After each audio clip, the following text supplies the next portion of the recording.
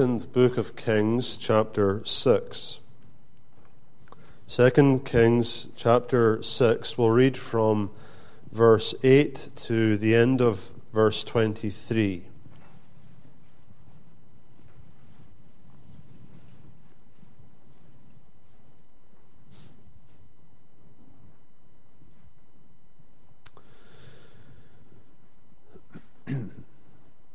Then the king of Syria warred against Israel and took counsel with his servants, saying, In such and such a place shall be my camp. The man of God sent unto the king of Israel, saying, Beware that thou pass not such a place, for thither the Syrians are come down. And the king of Israel sent to the place which the man of God told him, and warned him of, and saved himself there not once nor twice. Therefore the heart of the king of Syria was sore troubled for this thing. And he called his servants and said unto them, Will ye not show me which of us is for the king of Israel? And one of his servants said, None, my lord, O king, but Elisha, the prophet that is in Israel, tells the king of Israel the words that thou speakest in thy bedchamber. And he said, Go and spy where he is, that I may send and fetch him. And it was told him, saying, Behold, he is in Dothan. Therefore sent he thither horses and chariots and a great host. And they came by night and compassed the city about.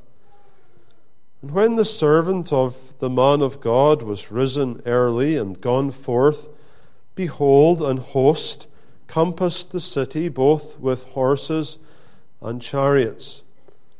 And his servants said unto him, Alas, my master, how shall we do? And he answered, Fear not, for they that be with us are more than they that be with them.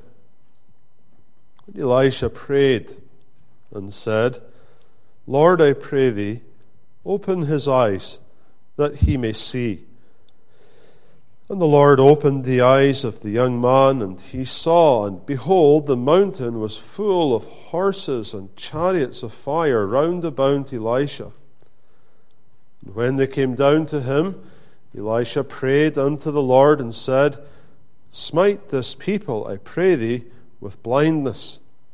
And he smote them with blindness, according to the word of Elisha. And Elisha said unto them, This is not the way, neither is this the city. Follow me, and I will bring you to the man whom ye seek. But he led them to Samaria. It came to pass, when they were come into Samaria, that Elisha said, Lord, open the eyes of these men, that they may see. And the Lord opened their eyes, and they saw, and behold, they were in the midst of Samaria. And the king of Israel said unto Elisha, when he saw them, My father, shall I smite them? Shall I smite them? And he answered, Thou shalt not smite them. Wouldest thou smite those whom thou hast taken captive with thy sword and with thy bow? Set bread and water before them, that they may eat and drink and go to their master. And he prepared great provision for them, and when they had eaten and drunk, he sent them away, and they went to their master. So the bands of Syria came no more into the land of Israel. Amen. May the Lord add his blessing to the reading of his holy and inspired word.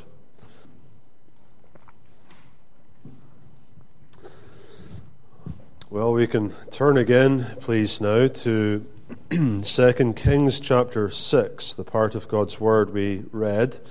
2 Kings chapter 6. We want to look at this whole section that we read from verse 8 through 23. But we can read again these remarkable words in verse 15 and 16.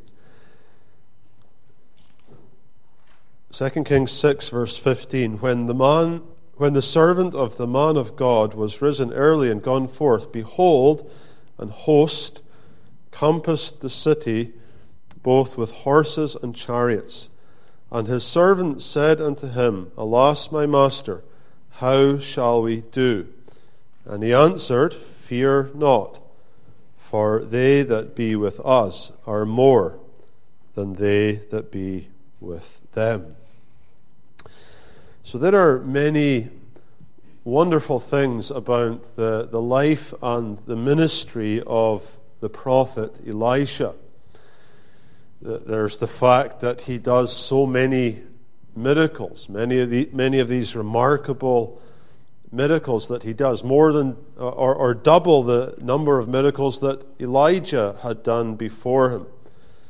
And when you look at his miracles and you look at his ministry, you see how Elisha moves from events that sometimes seem, at least from our perspective, very big, to others that seem relatively small. And he does that with people too. Sometimes he's with a very important person, a king or a general, like the chapter before this with Naaman the Syrian. Other times he's with a widow in chapter 4, or maybe it was chapter 3, but he's with a widow who nobody knows, and this poor lady. And in all of this, of course, he is showing us a picture of the Lord Jesus Christ. Elisha is a type or a picture of Jesus Christ. And he is serving the God who cares as much for the unknown widow as he does for a general or a king or an army, as you have in chapter 3 armies in the desert. Another thing that you might notice about Elisha as you read through his ministry, and it's a very beautiful feature of Elisha, is that most of the time at least he has this calmness and this composure. You hear more from his predecessor Elijah of his personal angst and the way in which he feels, but there is a composure and a calmness to Elisha, maybe with the one exception of chapter 3 when he calls for the minstrel, remember, because he's so upset at seeing King Jehoram in front of him. Bring me the minstrel, he says, and it's almost as though he needs to be settled down. But apart from that, you see a calmness and you see a composure, and with that, you see a consistency. So it doesn't matter whether he's in the king's palace or whether he's in the widow's home, there is a consistency. And again, there is a picture of the Lord Jesus Christ. Jesus Christ is the God who can say, I am the Lord, I change not, therefore you sons of Jacob are not consumed. And in the gospel, the Lord Jesus Christ, here is the glorious truth of the Scriptures. The Lord Jesus Christ will be the same to you as he was to any sinner who ever went to him in the days of his flesh. He is the same. Well, here in this passage with Elisha, you would think that this composure of Elisha is about to be severely tested. The king of Syria has sent an army, a large army with chariots, with horses, to capture this old prophet.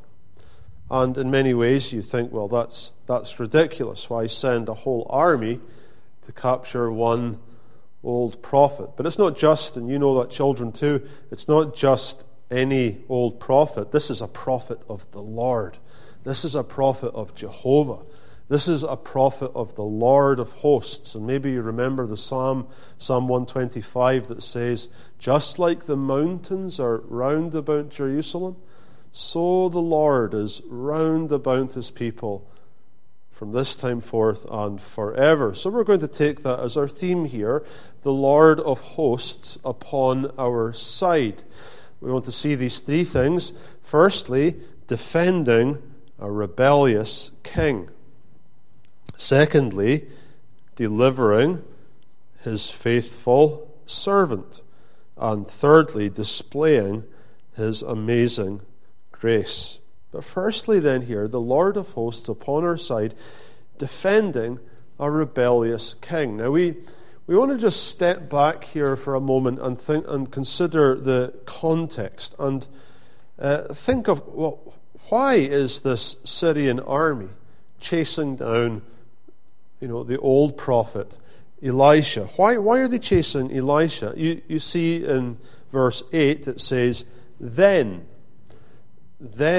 warred the king of Syria against Israel. So here are the Syrians, and they're coming and they're fighting again. You read about the Syrians in these chapters all the time. They're coming and they're fighting, and here they are again.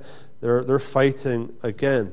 But that word "then" seems to point us back to the chapter before this, at least. And you know, children, this chapter 5 very well. It's the story of Naaman. Naaman, the great Syrian, the man that everybody wanted to be, until he had leprosy. And then he's over there in Syria, and he hears this little girl, a little maid girl from all the way from Samaria or Israel. She had come there, she had been captured and taken away from her home, and she was working in this home, and she knows that her master Naaman has leprosy, and she said, Naaman's in the wrong place. If only Naaman was in Samaria. There's a prophet of the Lord who could heal him. And so he hears that, and he goes to his king, and the king sends him off, and he gets the gold, he gets the silver, he gets the horses, he brings the big wardrobe with the clothes. He goes all the way to the king of Israel.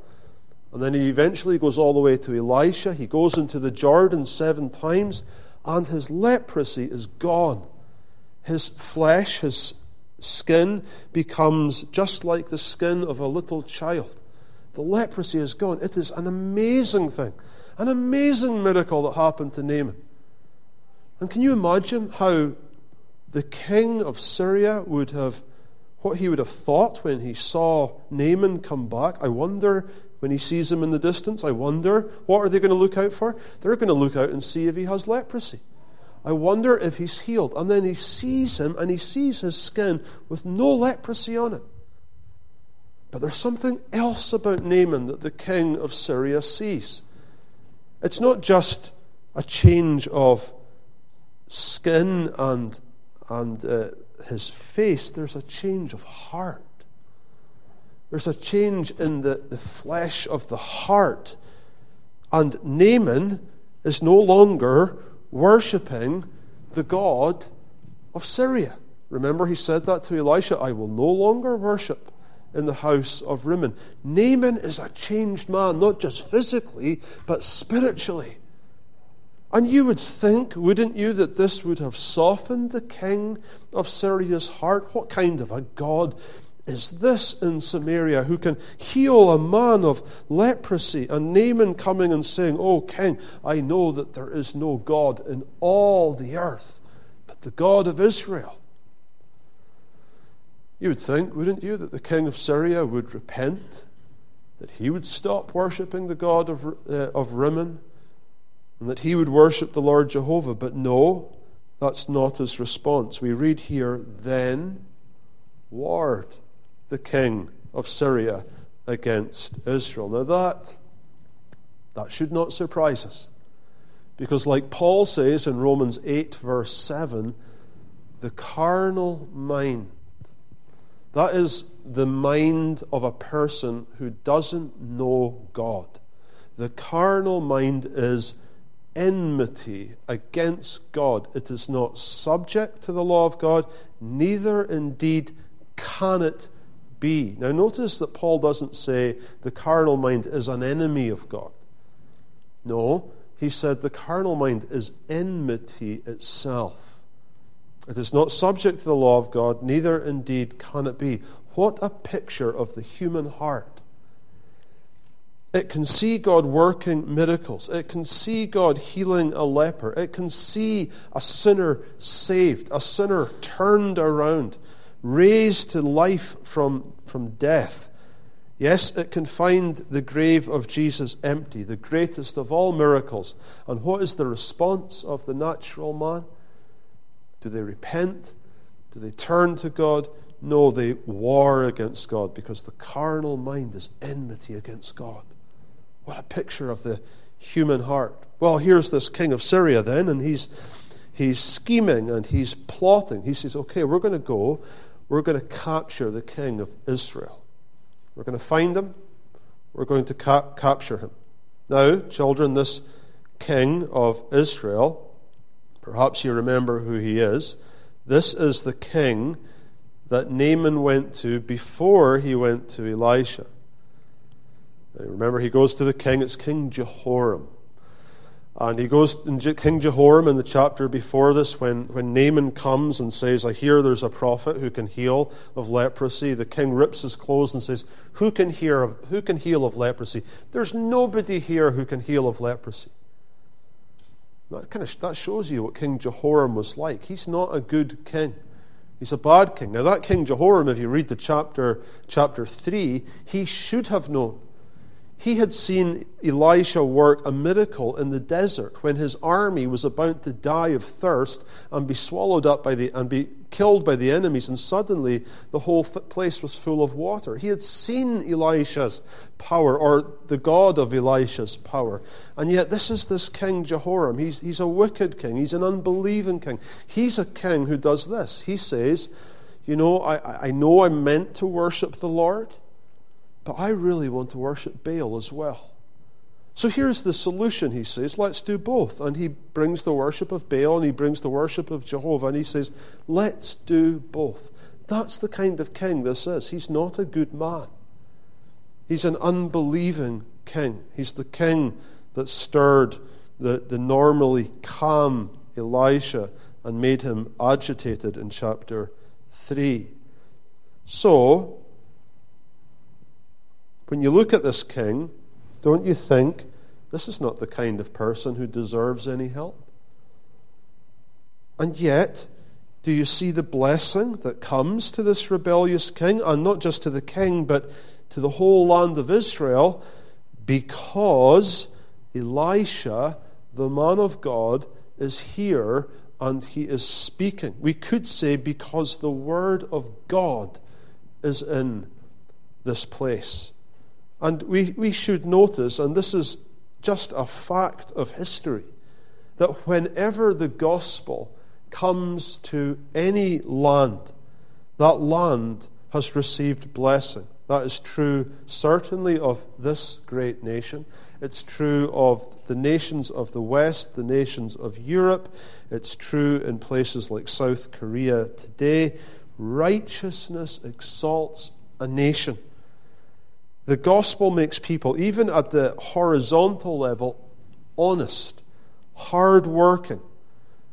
And even when the leaders themselves are not true Christians, there is still a blessing in the land when there is respect for the law of God, both tables of it. So when the gospel is in a nation, when the church is there as the pillar and ground of the truth, and when it speaks, there is safety. And when the state listens to the church and listens to the word of God, then there is this blessing, as we see here, a blessing of defense. So let's see what happens next. The king of Syria, he's at war with Israel, and he's plotting, he's scheming. Now, history tells us this king of Syria was a man called Ben-Hadad. This is Ben-Hadad. And he was known to be very clever. He was very good at war. He could capture people and ambush people and trick people. He had lots of clever people who helped him. And so here he makes a clever plan. Well, actually, he makes several clever plans to capture the king of Israel. Look at verse 8 again. It says there, he took counsel with his servants, and he says, in such and such a place shall be my camp. So what he's saying here is, my scouts have told me that the king of Israel, the man we want to capture, he's going to be over here. So let's set an ambush. Let's put an ambush here, and we'll capture the king of Israel. But the thing is, the king of Israel doesn't go there. And so he thinks, well, that's strange. My scouts told me he was going there. And then he tries again. He does the same thing again. And he's going to be here. And so they put an ambush here. But the same thing happens again. Not once, not twice. In other words, many, many times. And eventually the king of Syria gets very frustrated and very upset. And he says, something's wrong. Somebody from my army must be telling the king of Israel my plans. How else does he keep escaping my ambushes? It's basically what he says in verse 11. He gets a servant and he says, find out who's telling the king of Israel my plan. Now, the text doesn't say, but it is possible that this servant is Naaman, or at least someone that Naaman has spoken to. And that's at least suggested to us, because it's certainly someone who knows about Elisha.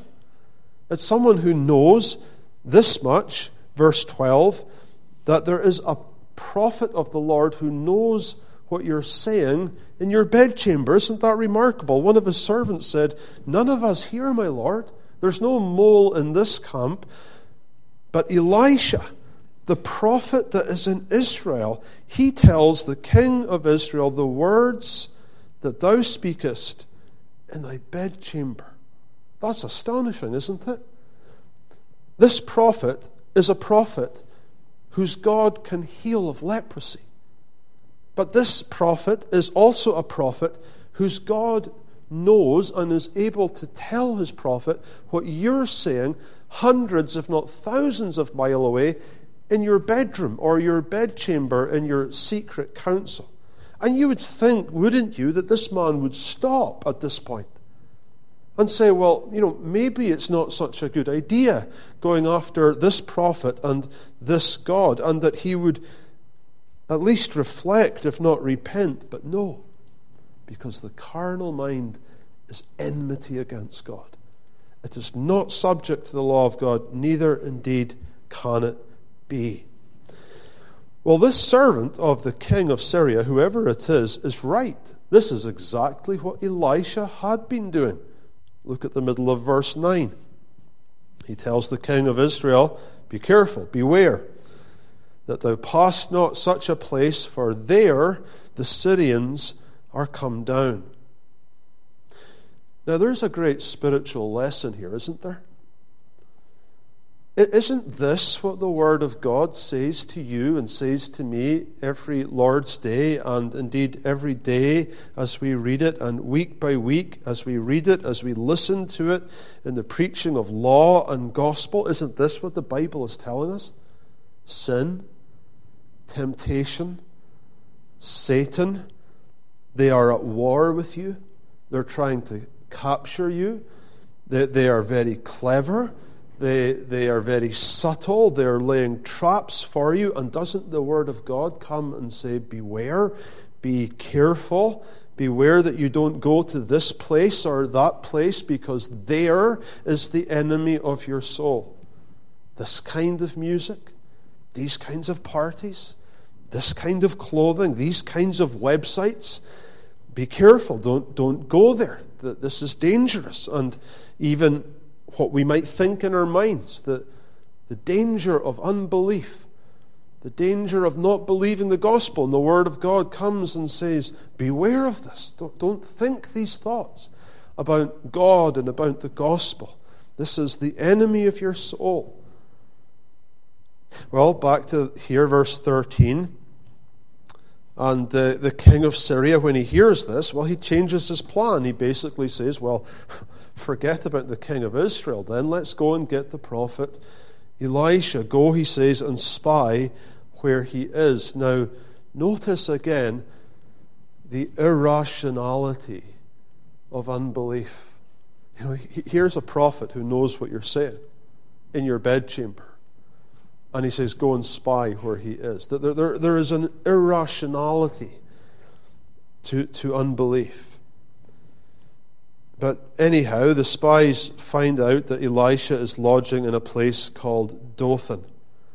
And so they go after him there. Go spy where he is, that I may send and fetch him. And just as an aside, Satan often targets Christian leaders, pastors, elders, deacons, fathers in the home, anyone who is speaking the word of God.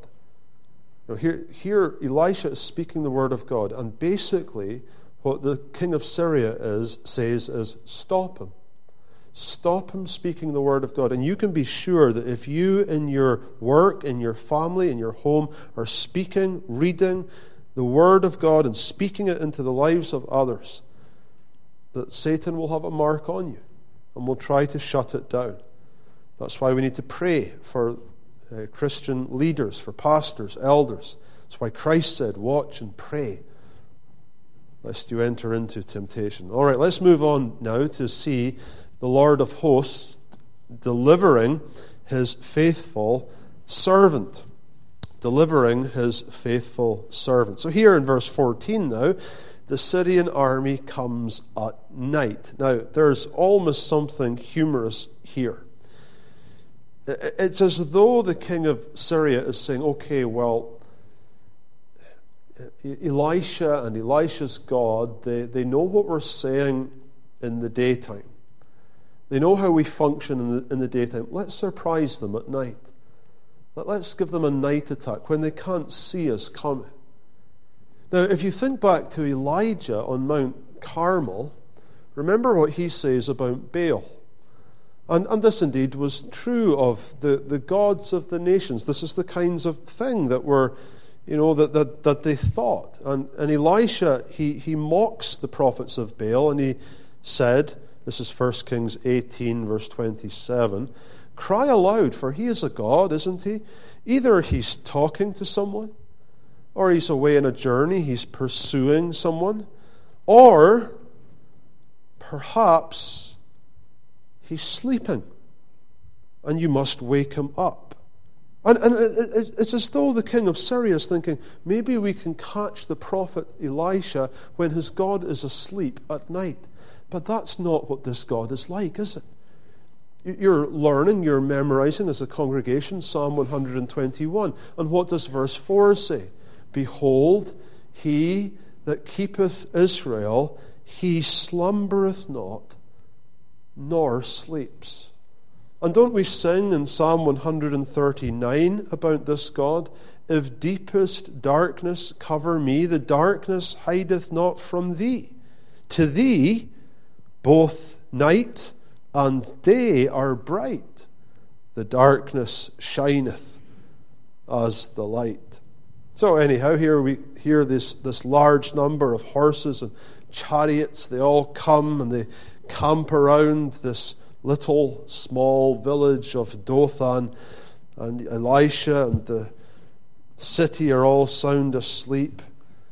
Verse 15, the servant of Elisha, perhaps a recent graduate from the seminary who had replaced Gehazi, who has leprosy from the chapter before. This young man, he gets up early in the morning and he goes out to do his work, and suddenly, verse 15, behold, oh my, what a sight he sees. Behold, a host. That's an army, a huge army, compass or circle around the city with horses and chariots.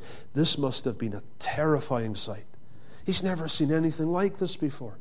As far as he can see, in every direction, this way, that way, forward, back, in every direction, he sees horses and chariots and swords and spears and the flags of the Syrian enemy army. It is a terrifying sight that he sees. They're in this little defenseless city, and there's this huge enemy army suddenly all around. There's no way of escape. They're cornered in. And so he runs to Elisha in verse 15 in a panic, and he cries, Master, Master, alas, Master, how will we do? What are we going to do now?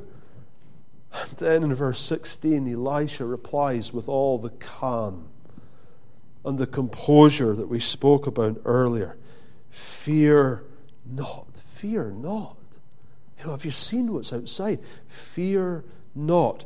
For they that be with us are more than they that be with them. And then, don't you love this prayer in verse 17, the prayer of Elisha? Elisha prayed and said, Lord, I pray thee, this young seminarian, open his eyes so that he would see. Can you imagine the look on the servant's face as he listens to Elisha praying this prayer? Lord, open his eyes. That's the prayer the seminarian had for old prophet Elisha. It's Elisha who's not seeing. Don't you see what's outside? Don't you see the army? Don't you see the flags? Don't you see the chariots? Don't you hear them now?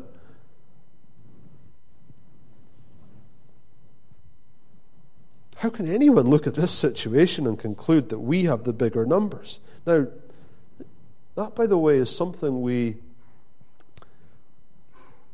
often can think when we're younger. We can look at an older Christian and think, this older Christian, they're not seeing things properly. If they just saw things as I saw them, they would see the reality. And, of course, young people can teach older Christians, and older Christians can learn from younger Christians, certainly. But nevertheless, that there is something that we've all had, this sort of sense that other people aren't seeing things properly. But here, Elisha, with beautiful composure and beautiful grace, simply says, Lord, open his eyes. Open his eyes so that he would see. In verse 17, the Lord answers the prayer. He opened the eyes of the young man, and he saw, and behold, the mountain was full. Not the army down here, but the mountain around them. The mountain was full of horses and chariots of fire round about Elisha. The prophet sees, and the seminarian, the young man, sees, there's another army here. I didn't see it before. I see it now. There's another army here with thousands upon thousands. We sang that, didn't we? God's chariots, thousands upon thousands. And chariots of fire all around the prophet Elisha. Who had the problem with sight again? Before we pick on this young man, this is the way we so often are ourselves. Whenever a temptation or a situation, whatever form it comes, when the enemy of our soul comes and it's more real to us than God, and the circumstances are more real to us than God's promises are real to us, then spiritually we're in trouble, and spiritually we're not seeing properly. When the circumstance seems out of control, when the addiction seems overpowering, when the temptation triumphantly proclaims, there's no way out, I have you cornered. When unbelief comes and says, there's no hope for a sinner like me, my corruption is too strong, you're not seeing properly.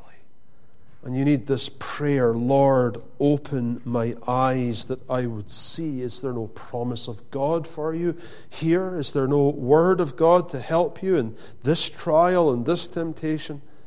Now, Elisha's not ignoring the reality of the Syrian army. He sees that too.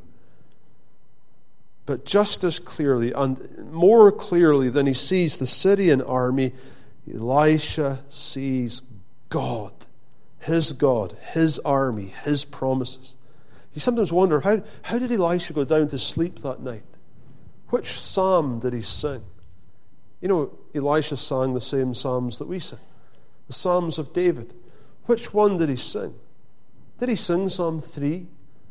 I laid me down and slept. I awaked because God sustained me. I will not be afraid of 10,000s of people that have set themselves round about me. When he saw the Syrian army, did he think, Psalm 27, though an host, an army should encamp against me, my heart shall what? Not fear. The war should rise against me. In this I will be confident, and on you can go. People say, don't they, faith is a crutch. Faith is something for, it's for the people of the past, before science, before education. It was for, the generations before now. We don't need religion anymore. It was a crutch for the weak in the past. Well, you try telling Elisha here that faith is a crutch. My dear friend, faith does not give you a crutch. Faith gives you an army. The army of the Lord of hosts, these heavenly chariots of fires, these angels that are waiting. All they need is one order, one command from the Lord of hosts, and they will strike. And you can hear the Lord saying, can't you? Do not touch my prophet. Do my prophet no harm. But how does Elisha fight here with this army around him? Well, verse 18 tells us that he prays. He doesn't call them down like Elijah had done. Remember when the army, the captains and the armies of 50 had come to him and he called down fire from heaven? Not Elisha. Elisha is a type of Christ, a prophet of grace. But he prays, smite this people. And we're like, yes, smite them. That's what they deserve. These are the people who've carried away your children captive. These are the people who keep trying to capture your king. Yes, smite them. But smite them, Elisha says, with blindness. So there's something of an irony here. You've got an old prophet who sees everything. You have a poor-sighted seminarian who needs his sight improved, and you have an unbelieving army that are hopelessly blind. Verse 18 in the middle, the Lord smote them with blindness according to the word of Elisha. So here is the Lord of hosts delivering his faithful servant. But this all ought to make us ask questions like, do we have faith? What's more real to you this afternoon? The things you see, the trials you might find yourself in, the work, the family, whatever it is, or the Word of God. Is God a reality to us? Are the promises of His Word so real to us? And what a prayer for us to pray, young and old, children here too. This is an easy prayer to remember. Lord, open my eyes. But you can pray that for others too, for brothers, for sisters, for sons and daughters, for grandchildren or great-grandchildren. You can pray this for our leaders. Lord, open their eyes. Open their eyes that they would see the reality. Well, let's come here thirdly now to this third point, and the end of the story. We have the Lord of hosts displaying his amazing grace to the enemy. It really is a remarkable end to this account. The Syrians, the army, are smitten with blindness. Now, I can't prove this, but it seems to me that the blindness here is not physical. I mean, this army still walk all the way to the land of, or right into Samaria. It seems that it's more a blindness of perception. The old man that's speaking to them, they don't see that it's Elisha. They don't see that the path he's taking them on is all the way into the headquarters of their enemy, where the other army is. But anyhow, Elisha comes to them in verse 19, and he says, "This is not the way. You're going in the wrong direction. Neither is this the city. Follow me, and I will bring you to the man whom ye seek. Now, that's actually perfectly true, isn't it? They were seeking the king of Israel. And he does bring them there. And so Elisha says, let me bring you to him. So they come into Samaria, that's Israel, and Elisha prays again. Now he says, now, Lord, open their eyes that they would see. Now, can you imagine how these Syrians felt when suddenly they see? When suddenly they realize where they are? When suddenly they realize the old man who's been leading us this whole time is the very prophet that we were coming to capture, Elisha. And the place he's led us to is the enemy headquarters. Can you imagine what they felt when suddenly they hear the king of Israel ride up in his chariot and say, Master, Master, shall I smite? Shall I smite? And these Syrians think, we're doomed. We're finished. Here's the question. Why not? Again, these are the men who have stolen your children. They've kidnapped them. These are the people who just keep coming and taking your crops and taking your land and your people, your children, who are trying to capture your king. Why should we not smite them? So can you imagine how the Syrians would then have felt in verse 22 when they hear Elisha say, Thou shalt not smite them, but set bread and water before them. Feed them. Prepare a meal for them. They're hungry. They're thirsty. Feed them. Prepare the table and let them eat. It's astonishing. And once again, what is being communicated here? But the God of Israel is not like the God of Syria or the gods of the nations who are idols dumb. But this is the God of whom we say, Who is a God like unto thee that pardons iniquity? This is a God who said in Proverbs 25:21, If thine enemy is hungry, feed him. Give him bread to eat, and if he's thirsty, give him water to drink. Don't you see the stunning picture here of the gospel of grace? The stunning picture of the greater than Elisha, the great prophet of grace, the God of salvation himself. I see a picture of myself here too. Do you see yourself in this picture? Where are you in this picture? I see myself in this picture. The one we hated, the one we warred against, the one that, if we were honest, we would rather did not exist, the one we would have killed if we could, the one we nailed to the cross with our sins.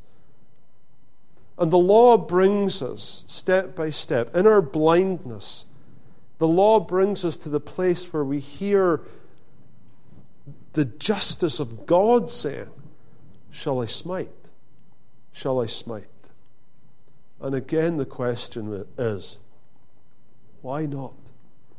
Why should the justice of God not smite you and me because of our absolute rebellion and sin against God? But then to hear these words of gospel, Thou shalt not smite them. To hear the great prophet of grace say, I have not come to destroy men's lives, but to save them. To hear of another smiting. Awake, O sword, against my shepherd, and against the man who is my fellow. Smite the shepherd, and the sheep will be scattered. Yes, these are my enemies. Yes, they hated me without a cause, but I have made a great provision for them. I have set bread before them. I have set water of life before them. Make them eat. Make them drink. Don't you see Christ in verse 23? He prepared great provision for them. Great provision. This is the gospel. These enemies have come. They deserve to die, but rather than death, they're offered peace. They're offered mercy. They're offered pardon. Feed them with mercy. Feed them with love. Feed them with pardon. Offer them a covenant of friendship. That's what a meal was. It's the same in Eastern cultures today. You go to North Africa, a place like Egypt, for example, and if a Muslim and a Christian eat together, they share a meal together, you cannot betray after this. A meal's a covenant. And that's what this is here. This is a covenant. And you see then what's happened here. Verse 23, when they had eaten and drunk, he sent them away, and they went to their master. So the bands of Syria came no more into the land of Israel. Do you see what's happened? What has been destroyed? Not the enemy. It's easy to destroy an enemy. It's a lot harder to destroy enmity. It's the enmity that has been destroyed. They came no more into the land of Israel. Matthew Henry says the most glorious victory over an enemy is to turn him into a friend. My dear friends, only the gospel of the grace of God can do that and does do that. Can you imagine now what these people would have said to the king of Syria when they go back? Where's the prophet Elisha? Did you find him? No. He found us. Did you capture him? No. He captured us. Did he hurt you? Did he try to harm you? No, he fed us with a great, great feast. What is this? What is this? This is the gospel. It's the gospel of the grace of God that turns the enemy into a friend. Oh, what a picture of the grace of God. But my dear friend, there is warning here as well, because if we do not have faith in Jesus Christ, then we are at war with God. And this same army exists today. We don't see it physically, but it's not any less real. And this same army that Elisha saw is coming again, but this time all the holy angels of God. Paul writes about that in 2 Thessalonians 1, verse 7. He says, the Lord Jesus shall be revealed from heaven with his mighty angels in flaming fire, taking vengeance on them that know not God. And listen, that obey not the gospel. That obey not the gospel. Now, try and imagine if these Syrian soldiers said no to the food. I don't want your food. I don't want your bread. I don't want your water. You know, this would be a death sentence. But how much more when the bread and the water of life and the wine and the broken body and the poured out wine of the gospel is set before us. Take it, my dear friend, and eat it. Put down your weapons. Accept his terms of peace and eat freely at this glorious gospel table. Well, what a wonderful thing it is to have the Lord of hosts upon our side. Amen. Let's pray. Lord, we thank thee so much for thy amazing grace. We can read this account of this remarkable passage of history, but see in it such a glorious picture of thy gospel. Thou art the God who is not destroying the enemies, but destroying the enmity that is in our hearts by nature, and not destroying it by beating it down, but destroying it through love, through broken bread, through poured out wine. Oh Lord, may we look to the Lord Jesus and see how willingly, how lovingly he has come and has provided this great provision for sinners. And so we pray, Lord, that thou wouldst be with us this week. We thank thee for this day. We thank thee for this time together. We Pray, Lord, that thy blessing would be upon this congregation from this time forth and even forevermore. We pray this for Jesus' sake. Amen.